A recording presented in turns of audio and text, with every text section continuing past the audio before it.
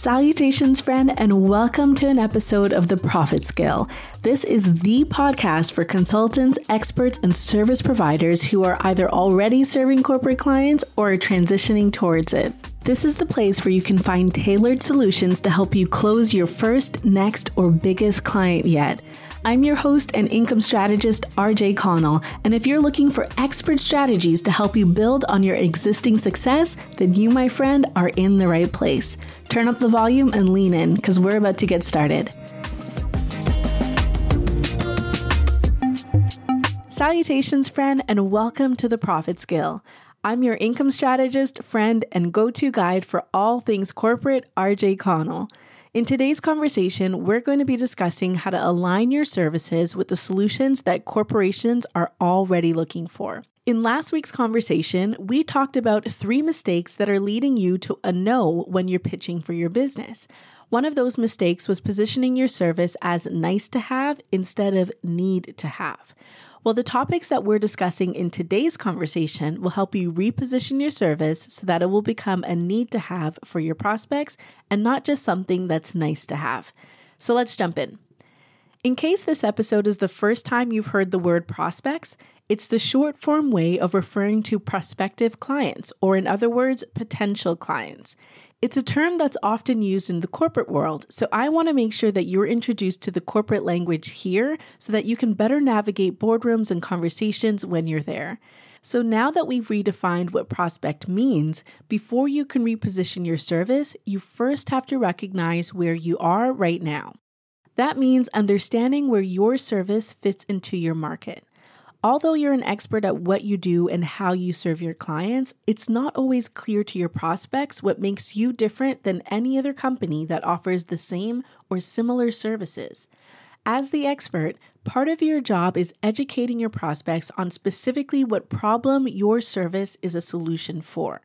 You have to help them understand how your service will remove from their pain and add to their pleasure, and in order to do that, you have to understand their problem. One of the simplest ways to understand the problems that your prospects are facing is to speak directly to them. That could be through phone conversations, emails, focus groups, and industry events, or more. When you have these conversations, you're essentially conducting research on the pain points of your prospects, information that you will then use to either refine your service to ensure it solves their biggest problem, or if it already does, then position it as the best solution for them. It's even better when you conduct in-depth preliminary research before you even get on a call. That's a critical step when you're pitching. The more you know about your prospect and the problem they're facing, the easier it will be for you to ask the right questions and to navigate the tough ones. Once you understand your client's problems and challenges with clarity, you can then align your service as a solution to their problems. But not only a solution, but rather a solution that aligns with the current objectives that they're already pursuing. There are typically 6 common objectives that corporations are pursuing at any given time. And while this isn't a comprehensive list, at least one of these 6 tend to be a frequent focus for growing companies. Number 1, revenue. Number 2, productivity. Number 3, cost change. Number 4, employee retention. Number 5, increased consumers. And number 6, good public relations. At any point in time, it's likely that a corporation is seeking to improve their performance as it relates to at least one of these objectives. Which specific objective is the focus at a particular time will of course vary between companies, but what will become more important is for you to understand which objective your service aligns with. The reason that it's so important for you to make sure that there's alignment between your service and at least one of these objectives is because it creates the path of least resistance. When a corporation is already pursuing one of these objectives, it means that they already recognize the need for a solution in that particular area, meaning that you don't have to convince them that they have a problem. And it also means that they've either already allotted a budget towards acquiring a solution, or if they haven't yet, then they're likely in the process of doing so. That means that you now have a reduced likelihood of running into any budgetary objections, because even if your price is outside of their budget, you can always negotiate a proposal that will serve both you and your client. If you find yourself pursuing a company that's not currently focused on one of these objectives, then find out which objective they are focused on. The exact language that companies use might change slightly from company to company. For example, some companies may use the phrase employee engagement instead of employee retention, or operational efficiency instead of productivity. The more research you do to understand your particular market and your prospects better, the easier it will be for you to identify the right language to use. When you define the word objective, it refers to the end goal that the company is looking to accomplish, but it doesn't necessarily speak to the means that they use to do so. So that being said, let's take a closer look at each one of these objectives to get a better understanding of what each of them entails. Number 1, revenue. When a company is focused on revenue as their objective, they tend to be looking for solutions that involve sales, marketing, or advertising. These tend to be some of the most common direct means of increasing revenue, but you can also accomplish the same goals through indirect means such as increasing employee retention. Revenue is a foundational component to sustaining any company, which is why the remaining 5 objectives all affect this one, whether it's directly or indirectly. Number 2, productivity. Addressing this objective can happen through employee training, executive coaching, or the implementation of new systems and more. These avenues affect the internal team's ability to increase either their quantity of work or their quality of it. Reduced efficiency within a company means that the money being spent to attract and retain talent is not producing a return on investment, or the return on investment is low, which increases the cost for the company as a result. This is again why productivity in turn has an indirect effect on revenue as well. And speaking of costs, that brings us to number 3, cost change. Objectives involving cost change are more specifically about decreasing the costs associated with running the company, and there are several ways that can happen. This could involve negotiating current contracts with suppliers, finding new suppliers to decrease the cost of goods sold, or decreasing attrition rates within the company so that less money is spent on training new employees or more. Assuming your revenue doesn't decrease as well, a decrease in cost will result in increased gross profit margins and possibly even net profit margins as well, depending on where the cost is reduced from within the business. Number 4 is employee retention, and this objective tends to involve training or establishing the company's culture. Internal culture is a key component of both employee retention and engagement. In other words, where you work affects how you work. You'll also see companies adjusting their hiring practices, opportunities for advancement, and improving their knowledge on their teams by introducing personality assessments so that employees are placed in positions where they can thrive. Employee retention deals with interpersonal relations, meaning that there are a lot of different approaches that companies can take to improve their performance under this specific objective. Number 5, increased consumers. Similarly to revenue, increasing consumers will often involve sales and marketing, but it can also involve customer support or customer retention. One of the ways that companies can ensure an ROI on their sales and marketing efforts is by keeping more of the clients that they attract. Most commonly, that job falls to customer support and customer retention, since they tend to be the ones that are dealing directly with the customers. And lastly, number 6, good public relations.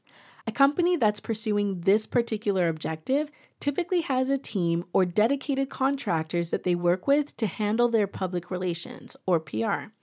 PR deals with how the public perceives a company, which can either support or work against the previous 5 objectives that we just talked about. Think about Olivia Pope from Scandal. She was the fixer that came in whenever something went wrong and worked with her gladiators to make all the problems go away. Well, PR tends to be the step before an Olivia Pope is needed, and the better they do in this department, the less likely they are to ever need Olivia and her team. As we've gone through each of these objectives, you've probably noticed that no one objective is mutually exclusive. They can each affect the other, which is beneficial for you as the service provider.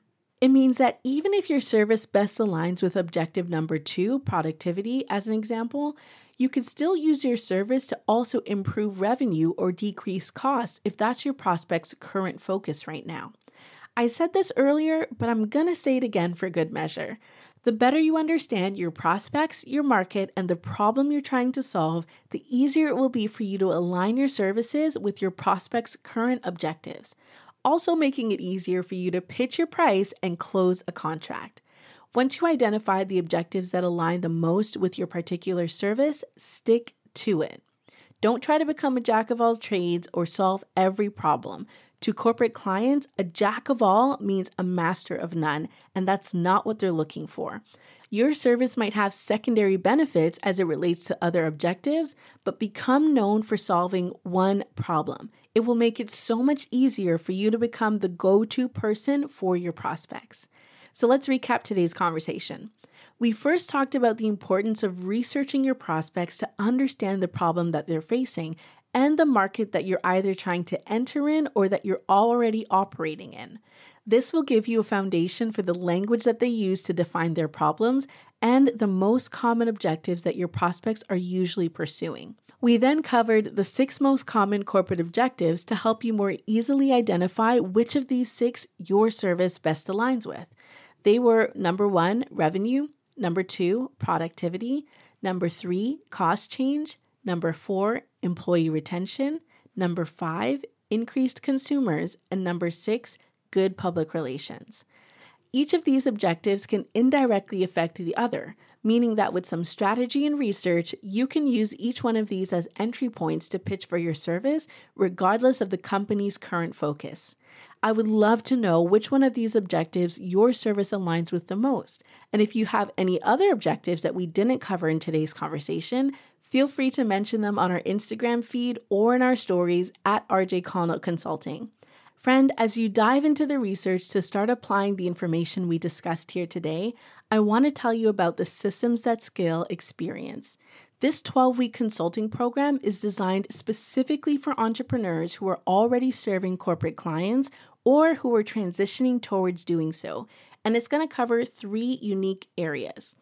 Number 1, pricing your services for corporate contracts. Number 2, pitching your services with confidence. And number 3, retaining corporate clients. This program will make sure that you're not leaving any coins on the table, no matter the contract or the client. It will help you develop both the confidence and the skill set to negotiate and close contracts, no matter how big or small. And it will help you finally get out of the feast and famine cycle of clients in your business and turn your trickle into a flow of income. The Systems That Scale experience will be accepting clients one final time for the remainder of 2020. And if you need help to land your first, your next, or your biggest corporate client yet, then friend, I would love to support you in doing so. Head over to rjcconsulting.com/STS to submit an application.